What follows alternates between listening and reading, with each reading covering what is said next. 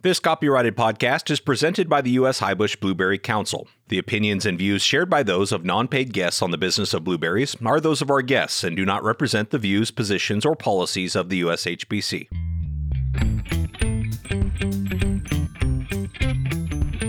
The blueberry industry is like no other. Passionate, resilient, and innovative. This podcast is your source for the latest information on the management, markets, research, and technology related to blueberry production. This is the business of blueberries. Here's your host, President of the U.S. Highbush Blueberry Council, Casey Cronquist.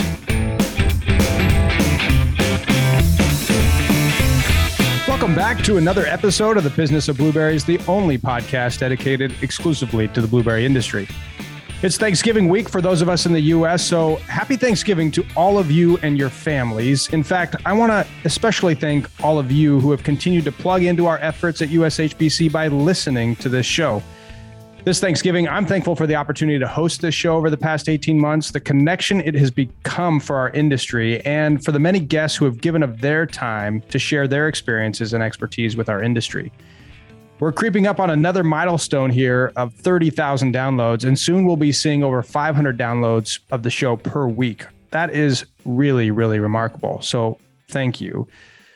And with that in mind, and recognizing that during this week, many of us are taking time to pause and show our gratitude. So we thought it would be an opportunity for us to show our gratitude to someone who's helped shape the blueberry industry into what it is today, Dr. Paul Lyrene.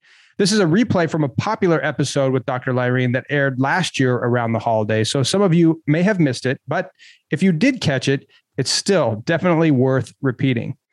Paul is a world-renowned plant breeder who has dedicated his life's career to the development of early ripening, high-quality blueberry cultivars that are productive in Florida's humid subtropical climate. His work has not only been critical to the development of the Florida blueberry industry, but to the growth and expansion we've seen in California, Georgia, and has allowed production in many countries, including Spain, Morocco, Peru, Chile, Argentina, Australia, South Africa, and Mexico. Paul retired from the University of Florida in 2009, but is still engaged in the industry and listens to this podcast. So we're very fortunate to be able to interview him for today's episode. Paul, we could probably fill multiple episodes with your background in blueberries, but maybe a good place to start is with the history of blueberries in Florida. There was a blueberry planting in 1886 near Jacksonville, Florida, using plants that were dug up out of the forest and planted in rows. The most famous early one was 1893. A person called Moses Sapp planted an acre of blueberries up in Crestview, which is in the panhandle of Florida. He spaced about 12 by 12 and cultivated them with mules in both directions. And there's some old pictures in some of the Florida State Hort Society meetings about him up on a ladder that looks like 20 feet high, picking blueberries, like a half-gram blueberries out of the top of these bushes. Then during the 1920s, there was like a land boom craze in Florida, and everybody was trying to sell northern people land in Florida. And the railroad had a lot of land because they'd been given land alongside the railroad track. If they'd build a track, the state would give them free land, like a mile on each side of the track. And once they'd cut the pine trees down, they didn't have anything to do with the land. So they were trying to sell it to people, and it really didn't have much value. But they went over to Moses Sapp, whose planting by then was about 30 years old, and picked all the berries off of one bush and found out he had like 40 pounds of berries on that bush. So they printed up this brochure saying, if you plant blueberries in Florida, you can get this many pounds per acre and sell them for 50 cents a quart or whatever and be rich. So they sold 2,000 acres of land in Florida, which got planted to blueberries before 1930. And so connect that dot for me in terms of that expansion of blueberries and the history with New Jersey. Was there a connection at all? I mean, is this happening in any relationship to overall consumer awareness or understanding of where blueberries comes from? Can you give me some perspective on that? Well, first of all, none of those Florida acres ever got marketed. The berries were too small. They got ripe in the middle of the summer when it was blazing hot. Nobody had any refrigeration, no way to get things to market. So the whole 2,000 acres was basically abandoned. And when I came to work on blueberries in 1977, we walked literally hundreds of acres of wild blueberries that were grown up in piney woods, spaced out 12 by 12, just as perfect as they could be. So basically, it was a total bust. It never made any money for anybody. One of the things that killed it was the depression. The other was that it just wasn't practical to pick those small berries from those tall bushes. And the particular plants that were planted were just dug up out of the forest in the winter, and they had never been selected for anything. So when the New Jersey varieties that Colville had developed started marketing berries, they were so much superior in quality that and the depression and the infeasibility of the whole project pretty well did it in. Yeah. So the only marketing that was going on was those brochures that suggested that you do this and you'll get rich. Yeah, they sold a lot of land with it, and a lot of people that grew up in that region picked the berries and for their home use. But the USDA in about 1940 decided they were going to have a breeding program to improve the rabbit-eye blueberry using the stuff that grows wild in Florida. And that program was started and centered in Tifton, Georgia. So varieties like Tiff Blue and Climax and Woodard and Brightwell were developed out of that program. And they became the blueberry industry in Georgia all during the 70s and 80s. There were probably 10,000 acres of improved rabbit eyes that were grown in Georgia. And when I came to work in Florida in 1977, essentially the whole Florida industry consisted of 200 acres of the Tifton type improved rabbit eyes that were pick your own in Florida.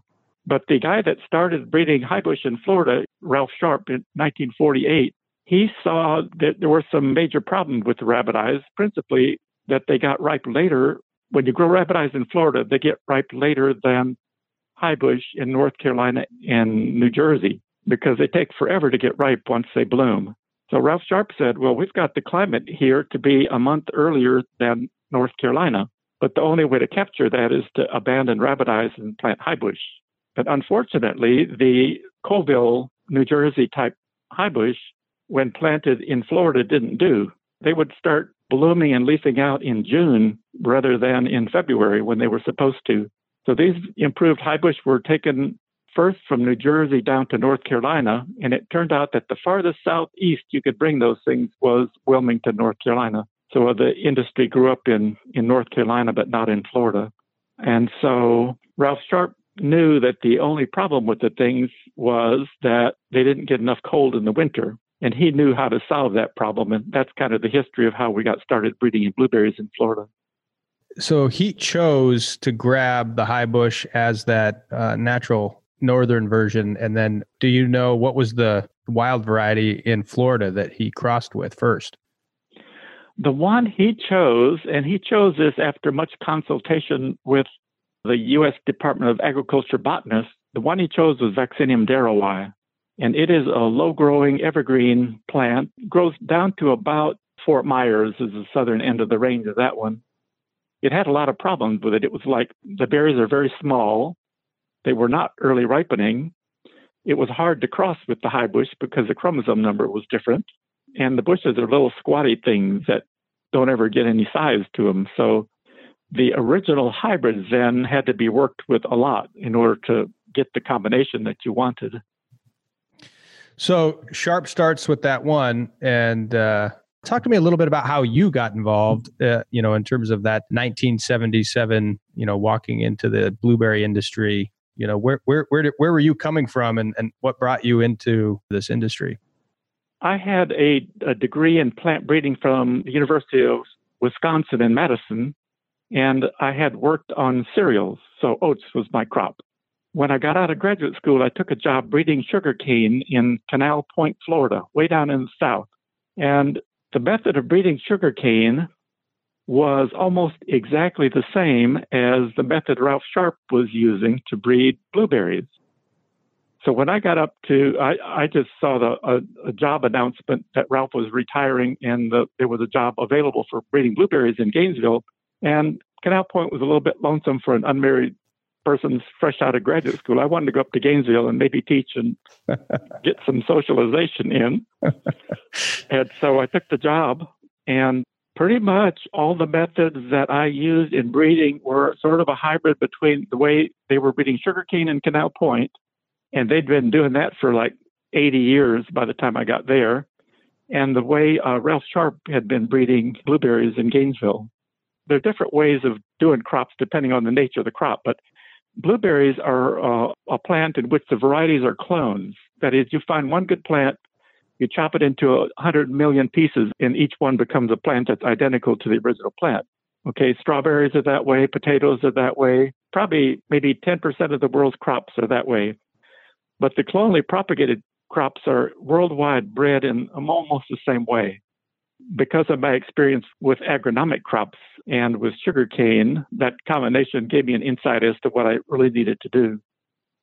So where was the program when Ralph retired and you were coming on board in terms of the breeding program in there, Florida? How would you characterize, what he was handing to you? Well, the first 3 cultivars, which were Sharp Blue, Florida Blue, and Avon Blue, had been released the year before I took over. And there were a lot of advanced selections in the pipeline. What we call the pipeline, between the time you make the cross and plant the seed, it's about 12 years before you release a variety. And most of those years have to do with testing.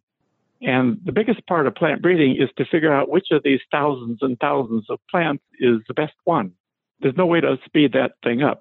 And so testing is the most expensive and the most labor intensive and time consuming part of the whole breeding program. So the pipeline was full. There were seeds in a refrigerator that I was supposed to plant then, all the way through varieties that were 1 year away from being released. All these different 12 years, every stage of the way had some clones in it. So it was set up. I just plugged myself in and started churning things out. And it rapidly became apparent where we needed to go from where we were. The growers were getting a high price for the berries, but they basically could not grow the things. So one of the things that held us back for 30 years in Florida is nobody knew how to grow a blueberry in Florida, a Highbush blueberry. We have good acid soil, but our water has a pH of 7.6.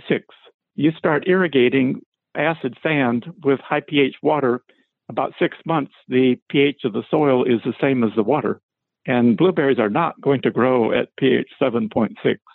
So we had that. We had the varieties we had developed flower in February. We get late freezes into March that can kill the flowers. So that was a big problem. When you have a small blueberry planting of a few acres in Florida that ripen in April or May, the birds will eat 100% of them, not 99%. They eat 100%. So we had bad water quality in terms of too much bicarbonate in the groundwater. We had the freeze problem. We had the bird problem. People didn't really take seriously the cross-pollination requirement of the varieties that we had. So they planted solid blocks and they didn't yield right. So it was a learning process. And there were a lot of people that knew a lot more about blueberries than we did in Florida. The Michigan Blueberry Association, as soon as they started getting involved in marketing, helped us a lot. We were like really in the dark about how to grow the crop. So that, in association with the limited experience with the varieties, really held us back.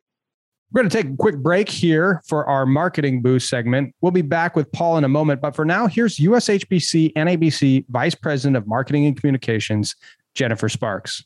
Thanks, Casey. I talk a lot about messaging and content. Why? Because it's super important when it comes to effective marketing and promotion. In fact, it's everything. I'm a visual learner and recently saw a graphic that really resonated with me and brought my thought process to life, so I wanted to share it. Picture this, a Venn diagram. In the left circle were the words, what you want to say.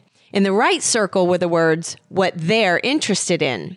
And the overlap of the two circles in this Venn diagram, the common element, was relevance. That's the sweet spot in effective marketing. For our work here at USHBC, we're thinking about our different audiences and how we can make blueberries relevant to them. So when you're planning how best to present an idea, concept, or wanting to straight sell, think about what you want to say, what your target audience is most interested in, and find that key overlapping relevance. Then you've got your effective message. This works whether trying to catch the attention of your customers, inspire your internal team, or enhance your personal relationships. It's all about relevance. This has been your Marketing Boost. Thank you for your partnership, as together we inspire the world to grab a boost of blue. Casey, back to you. Thanks, Jenny. Now back to our conversation with Dr. Paul Lyrene. Listening to you talk, it makes me think about people who, sample coffee or wine, and they could tell you where it was grown. It seems like in wine, it's like the side of the ditch this stuff was grown on for how it becomes valuable and the distinctions of the flavor. So how is that for you from an experience? Are you able to tell varieties of blueberries by taste and where they were grown based on all the years of breeding and cultivating? Well, the flavor of a blueberry depends both on the variety and where it's grown and how it's grown. And the flavor components there's probably 1,000 different chemicals in a blueberry that are natural compounds that all have some influence on the flavor. But usually we think of the big ones are the sugars. Are they high and low or low in sugar? The acids, are they high or low in acid? And then a gigantic lumped category called the aromatic compounds. Do they have sort of a vanilla flavor, or do they have a mint flavor, or do they have a wintergreen flavor? And mostly so far, people have concentrated on the sugars and the acids because you want a nice ratio. I think a wonderful, interesting future lies in breeding the aromatic, because there's certain varieties that just taste special because they don't taste like sugar and acid. On top of that, they've got this very interesting, complex aromatic. And I think the industry is getting more interested in that. The problem with it is now that unless you're vertically integrated, you as the grower do not get paid more necessarily for a really good tasting blueberry than you do for an adequate blueberry.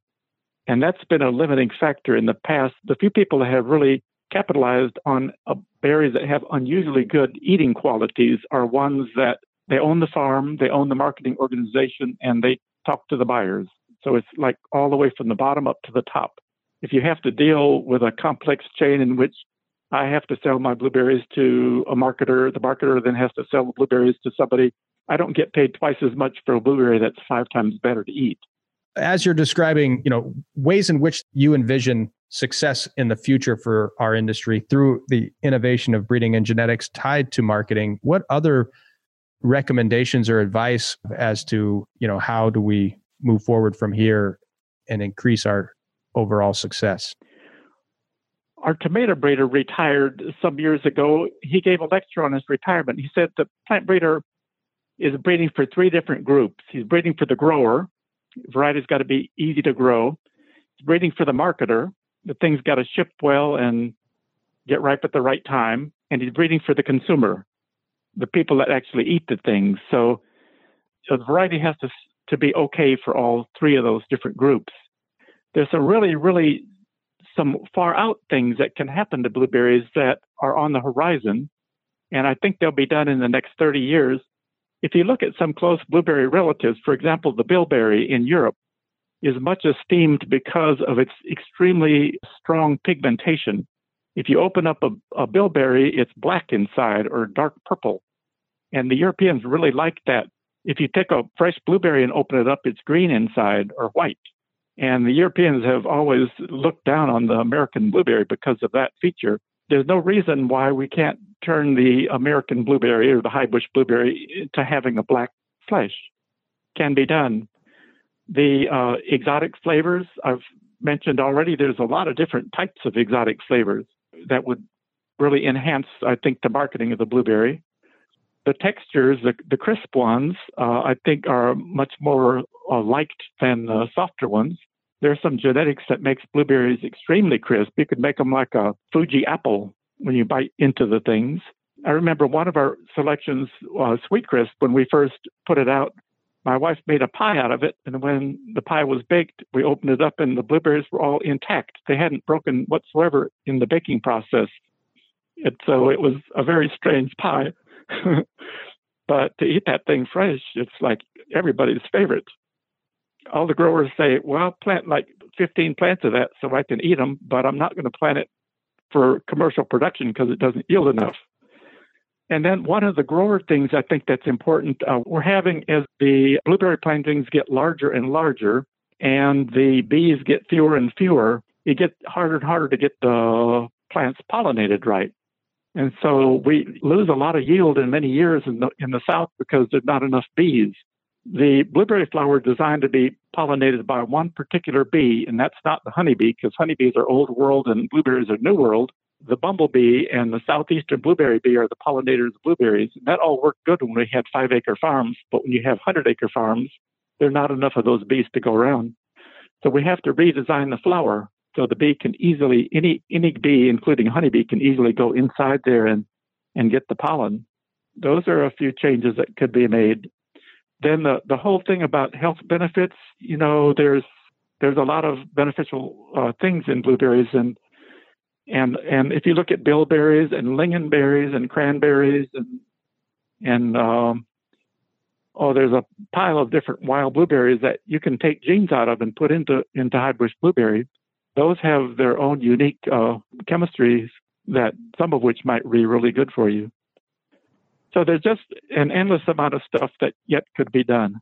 My question related to that is, we see these proprietary breeding programs now that are private breeding programs, unlike the University of Florida system or Michigan State. What's your sense of the future of breeding blueberries and its relationship to, your history in this work and the university system's responsibility to it? Where do you see these breeding programs going? Well, I've got some concerns there, but also some optimism. Some of the private breeding programs are really well run, and the people are maybe better breeders than us at the university who are messing around with all kinds of peripheral things like publishing papers.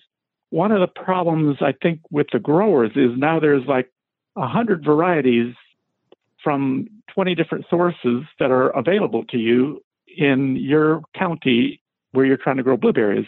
How do you figure out which one to plant? And that becomes a huge task.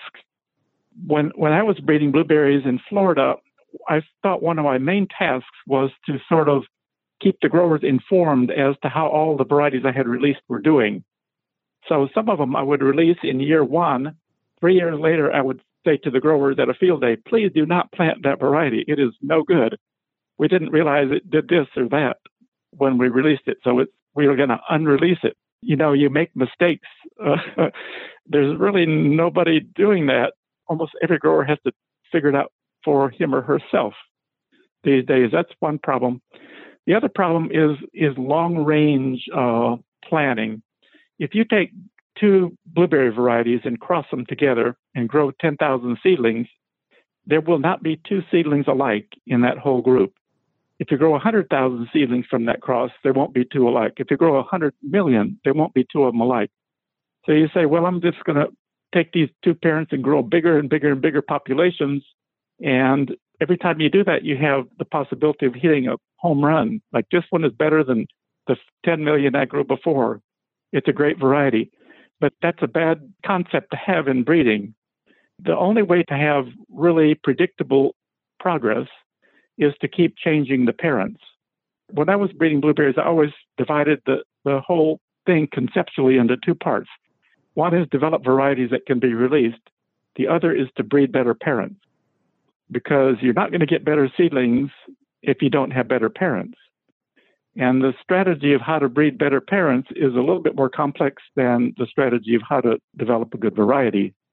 They're very interrelated, but they're somewhat distinct. And one of my worries about the private programs is they can't afford to be doing something that's not going to pay off for 40 years. And I, as a retired University of Florida professor, am now doing things that I don't think are going to pay off for 40 years. I'm not going to be around to see them, but I know this needs to be done, so that just like Ralph Sharp in 1948 said, this needs to be done. And he basically retired before anything came of it. He passed that on to his successors. So the long-range strategy has always been a worry with plant breeders in the public sector, is how do you do these basic research type of things that are very beneficial but don't have a quick payoff? Yeah, well, and I say we thank a breeder, who starts thinking about these things in ways that you do, that only you do. For those of us that just benefit from eating the fruit, there's a lot of years that go into getting to the place that you've taken us. And I just want to say thank you for the work you've done. I know you're a Hall of Famer down there in Florida, but having been in this business for as long as I've been working here at the USHBC, your reputation precedes you. And, I think we're all very grateful for your life's work in helping make blueberries the business that it is today. So thank you very much. Yeah, and I would also like to say that Florida is not the only area that has been breeding low chill at the university level. Poplarville, Mississippi USDA station has been very useful. The variety Biloxi came out of Poplarville. North Carolina State University's breeding program has provided germplasm that we used in breeding that was really important to us. So we'll take all the credit, but we don't deserve it. Well, I understand. And blueberries has certainly been a team sport. So I think you rightly make the point that this has been a lot of good collaboration among many partners over many, many, many years. But again, having leadership like yours, thinking through some of the things that wouldn't otherwise be considered by some of us who, aren't thinking 40 years out or even past how this might benefit somebody else after I'm gone. It's just that part of things is just always remarkable. So we'll let you go, but we'll probably have you back. And we really appreciate your time here today. Yeah, I enjoyed the podcast. I listened to most all of them. It's very nice. Well, that was a fascinating conversation with Dr. Lyrene. And I think there are so many key takeaways from this episode, so many things we still could continue to discuss. Some of those that come to top of mind for me, though, are just how much effort the industry there in Florida has gone. I mean, just the history of the early plantings and then, the relationship it's had with the university over time, and certainly admire Paul and his career there. But the importance of breeding and genetics to capture the quality of the northern Highbush blueberry, but adapting that to the warmer climate and just the time it takes and the work that was done over all these years to bring us where we're at today as an industry. And I found it fascinating just to hear him kind of talk about the nature of which he sees that evolution continuing to grow, including the point he made. And I should have asked him more about where he saw things in the next 30 years, but he kind of hinted at there's a lot more to come. And that is exciting for those of us that are in this business who recognize how important innovation is to the future of our industry, that somebody with his tenure who may not be able to see what they've been working on come to the fruition, but that it's in the pipeline and it's coming. And there's a lot more for us to get excited about than maybe we can see today because of the work of people like Paul. So I'm always impressed with the kinds of things that you get out of these conversations, certainly with somebody with his tenure in this business. But other things that I think, we discussed that really caught my attention from his perspective was where he sees opportunities for breeding some of these more niche varieties and the relationship that they may have to the market over time. We're seeing some of that today, but interesting to hear him describe, where there's a future in that going forward or not. But based on his perspective, the opportunity for there to be more from those more aromatic opportunities of varieties and how those might come forward in future opportunities for growers and the industry. That's it for this special Thanksgiving replay episode of The Business of Blueberries. Again, thank you to each and every one of you who have built this industry to what it is today and who are contributing to the continued growth and success of blueberries in the future. Thank you for your support and thank you for listening. We'll be back next week with more innovation, collaboration, family, and hard work right here on The Business of Blueberries.